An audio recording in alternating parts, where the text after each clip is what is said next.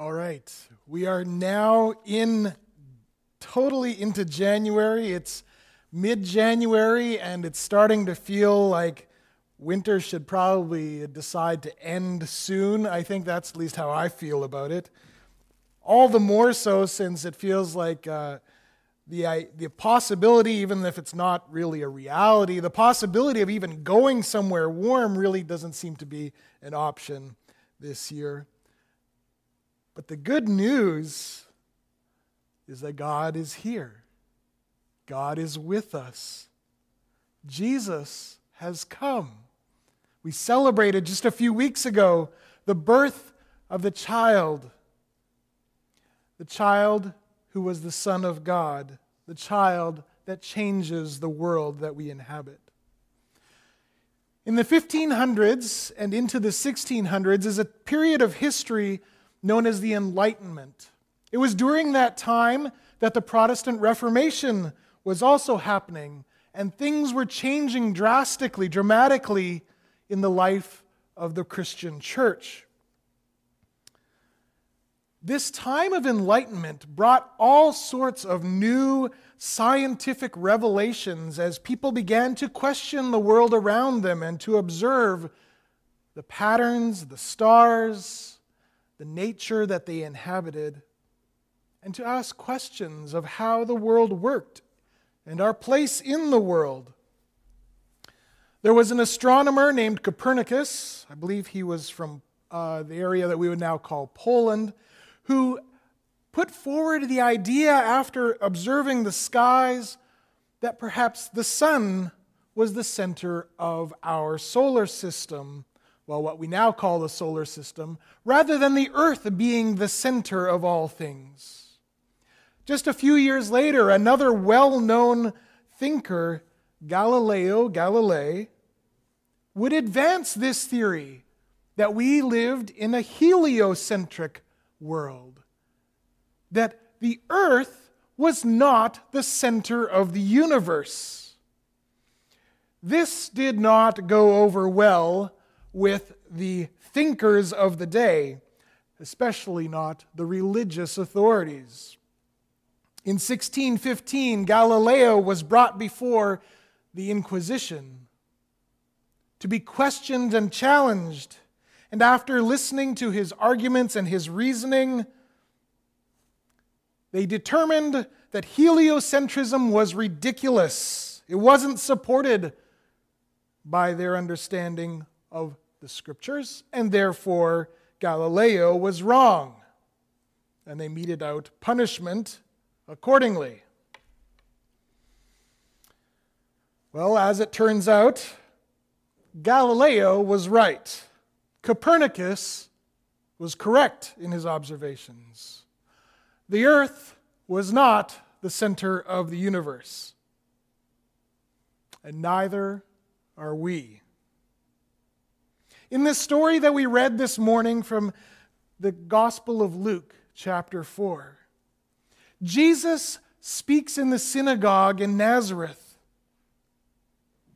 And as he reads the Scriptures, they're all amazed and they think he's wonderful. And yet he knows what's in their hearts, and he challenges their thinking. You did these miracles in other places, in other towns and villages. You should do these miracles here for us. You've just claimed that this scripture about the Messiah, that this prophecy that God would come to rescue his people, to set free those who are oppressed, and to heal those in need of healing. You've just claimed that this is true. Now prove it. Show us. He refers here to what we have come to understand as an adage that holds true, that those who are most familiar are often the least understood and seen. Jesus is a hometown Nazareth boy. How could he possibly be this figure that is prophesied about, the Messiah? And so they aren't really listening. They aren't hearing him when he speaks these words and declares that the world has changed, that God has entered in through his chosen Messiah, Jesus. As Jesus speaks, he reminds the people of Nazareth, who are Israelites, that God doesn't just work for one particular people, that God doesn't privilege one set of people over another. Rather, that God has his purposes that are beyond our understanding, that God perhaps has a vision that exceeds our own. He reminds them of times when things were hard in Israel. But rather than the prophets of God doing miracles for the people of Israel, for the Nazarites, for those who were from Nazareth in particular, instead, a widow from Syria and an enemy general of the armies of Syria were the ones who were helped and healed. This was totally wrong, according to the people of Nazareth.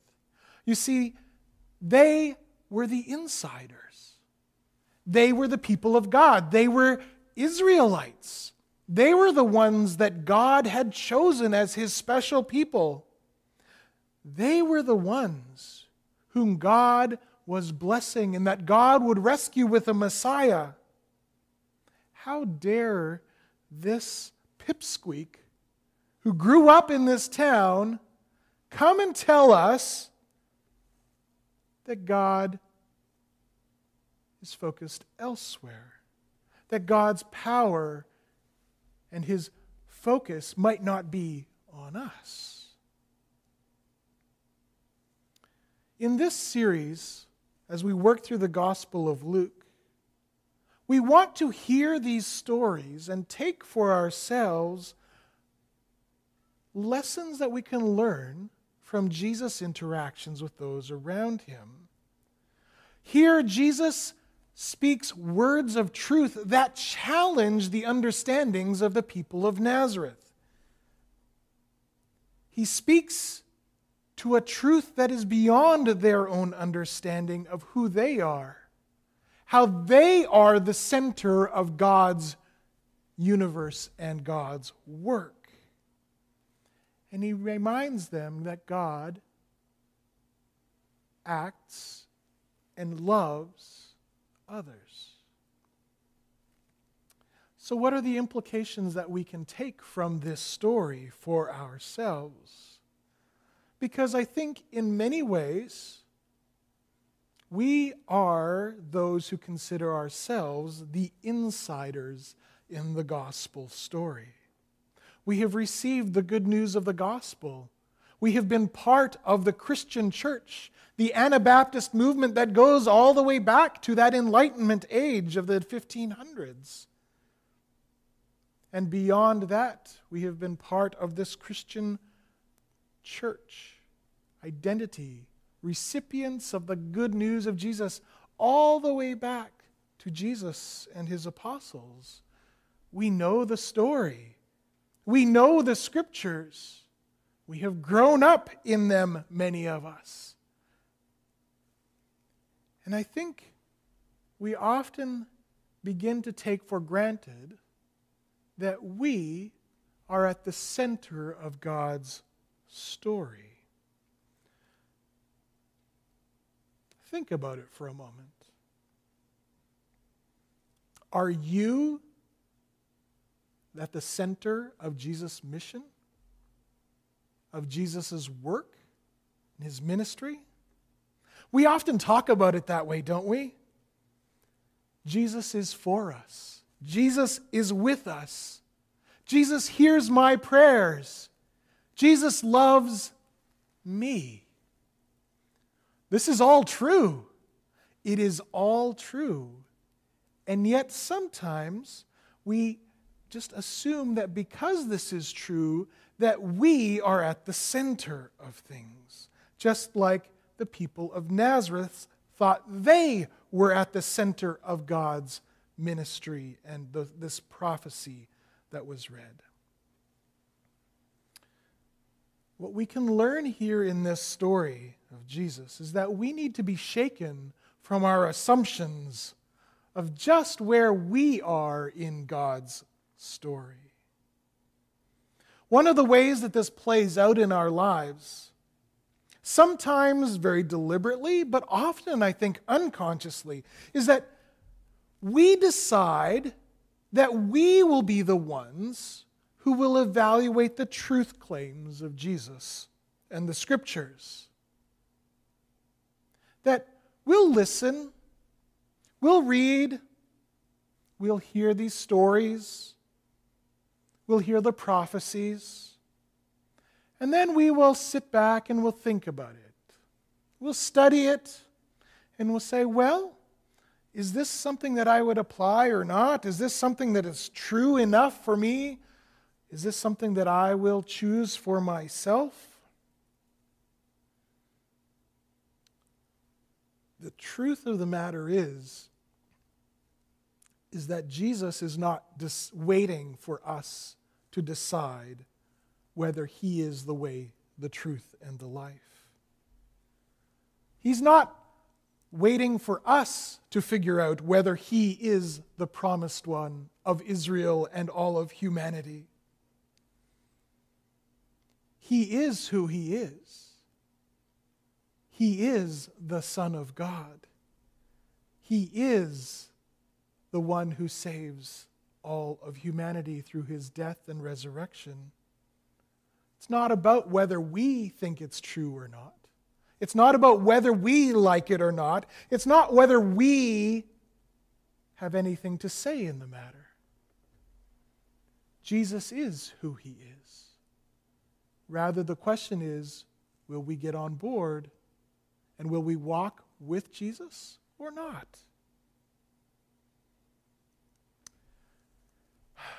When we find out that we aren't at the center of things, it can be deeply unsettling and disturbing. It reminds me of a time a number of years ago in which I joined a new role. I had a new job that I was supposed to be a part of. In this work that I was supposed to be doing, I was going to be a part of an administrative team. I was going to be part of that group that made decisions about where we were going, what we were doing, how we would set policies, and be the decision makers for the work that had to be done. But when I arrived at that job, when I got there, I found out that there had been some big changes in the organization. And because of those changes, I was no longer going to be part of that administrative team. Instead, I would be doing the frontline work, the hands-on work that this administrative team would be deciding for me. I had gone from being an insider to being on the outside, not part of the discussion, not being part of the decisions, having no control. I will confess that that was a deeply disturbing and upsetting time for me. I was angry. This is not the way it's supposed to be. And beyond being angry, I was confused. Disturbed, you could say, because my whole identity was wrapped up in being part of the decision-making table, of being at the center of things, and now I couldn't be there. Who was I if I wasn't at the table? Who was I if I was an outsider?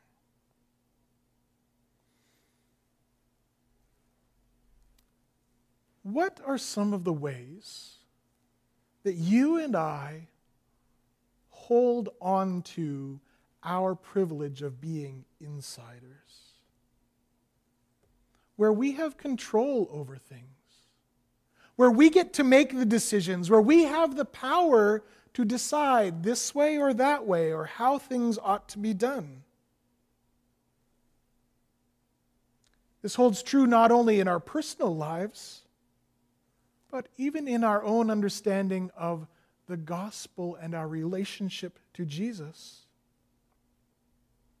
What are some of the ways that you and I make demands of Jesus? Or of what the gospel ought to be or ought to do in our lives? The people of Nazareth demanded that Jesus perform miracles for them.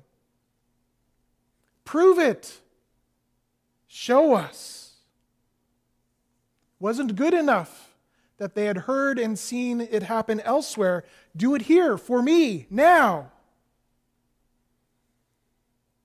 Sometimes we make demands of Jesus like, well, if you'll answer my prayer here, if you'll give me what I want here, then I will do what you want over there.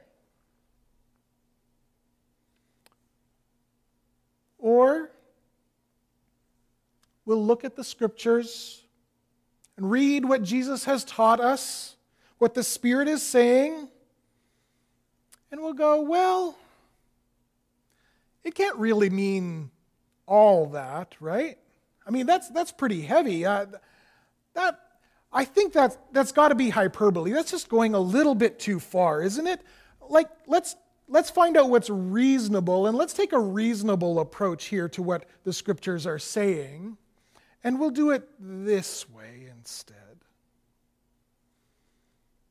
Or perhaps it is in our personal relationship with Jesus that we make demands of Him and that we want to hear over and over again that God loves us, assure us, reassure us, yes, God loves me. Jesus is for me. Jesus, I just need one more miracle. Just one more miracle, and then I'll be in. Just do it again.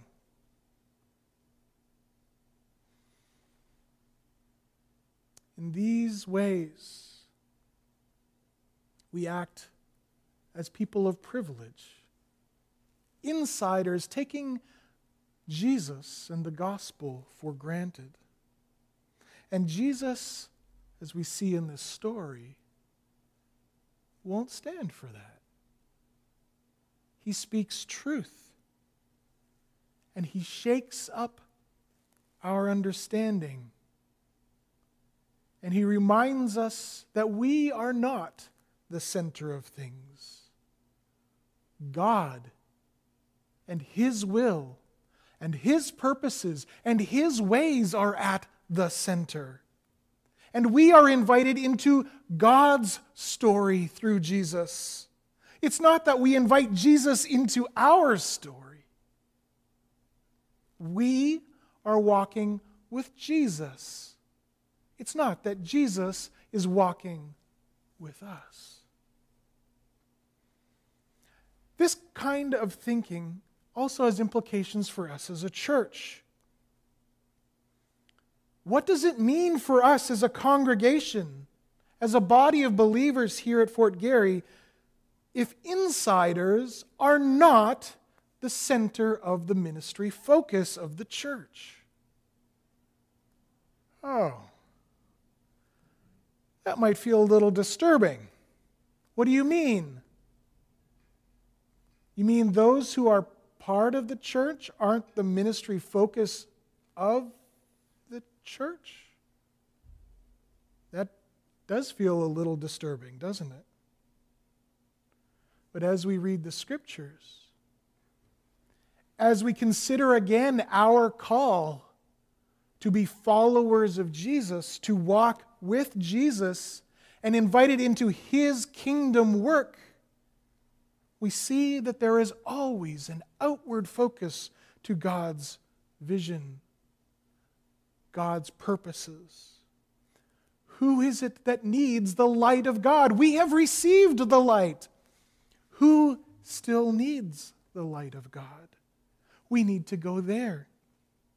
Who needs to see and taste that God is good? We need to go there. Who is in need of the truth that brings salvation and eternal life? We need to go there. Who are those who are on the outside? The neighbors, the Syrians, those who are just beyond the circle of comfort and familiarity. Who are those who need to hear that they are invited to the table of fellowship to walk with Jesus? This is why we as a church address questions of injustice and marginalization in our community, in our nation, in our world. This is why we as a body here at Fort Garry welcome and support refugee families, those who have been displaced from their homes due to circumstances like war and famine, political upheaval. This is why we speak out against racism and inequities in the systems that we inhabit and have power over. This is why we tackle these hard theological conversations that make us uncomfortable. They're hard because they challenge our assumptions. And so we have conversations such as the topic of sexuality and how it intersects with being faithful to the calling that we have in Christ. This is why we pause to listen and to learn from our indigenous neighbors, to hear their story of suffering and longing for healing and wholeness. This is why we give generously, both individually and as a church, to missions, to agencies like Mennonite Central Committee that do the work of peace building and reconciliation and relief, to places like Simon House that bring a message of good news to the children of our northern communities. We are a people who have received the gospel message, the good news that Jesus is King, that Jesus is Lord over all, and that Jesus loves us and invites us in. We have become kingdom insiders. We have been called Jesus' beloved friends, children of God.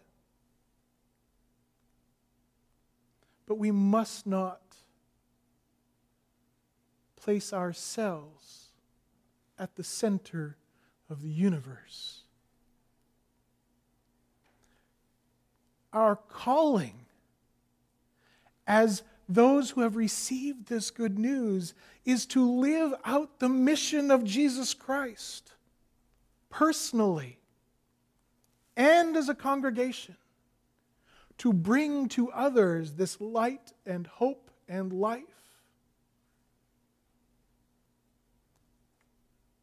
My prayer as a pastor is that I will constantly be realigned with the Word of God, the truth of Scriptures, and the person of Jesus Christ, so that I can serve well here in this congregation where I have been called. And my prayer is that we, as the people of Fort Garry MB Church, would allow the words of Jesus' message to penetrate to our very souls, to allow Jesus to upend the assumptions of our hearts and our lives,